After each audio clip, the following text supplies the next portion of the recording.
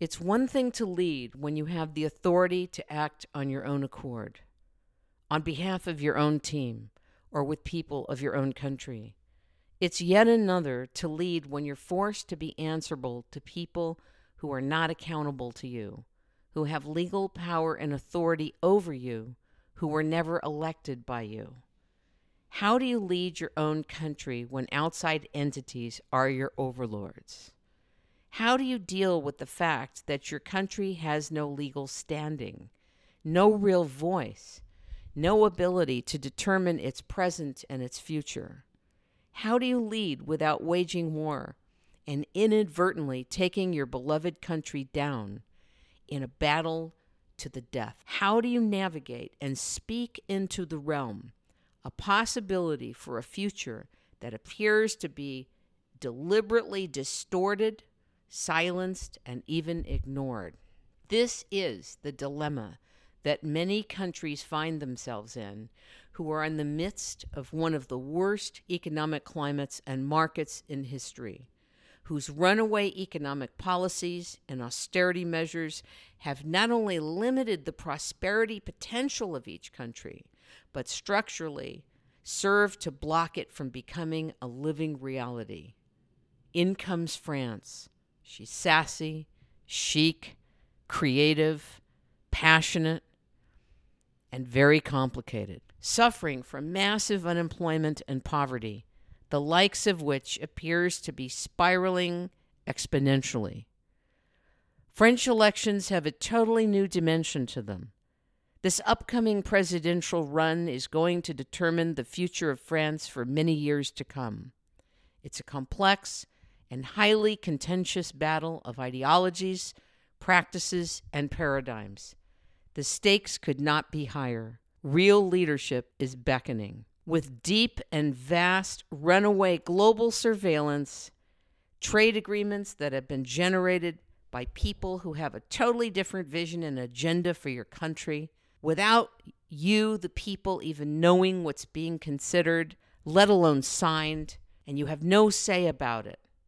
When you combine that with the growing fear, the worry, the upset, the tensions, and an economy that's induced synthetically via central banking and derivatives, credit default swaps, and clouded titles, whose manifestations have amounted to the broad sweeping confiscation of wealth and prosperity, suffering is at an all-time high. With escalating counterproductive activities connected to war and destabilizing efforts in many countries around the world, combined with growing terrorism and the rhetoric constantly being invoked on the news, a quantum field is being strengthened to invite and continue conflict, division, dissension, information wars, negativity, and the pollution of our electrical and biofields of our hearts and minds.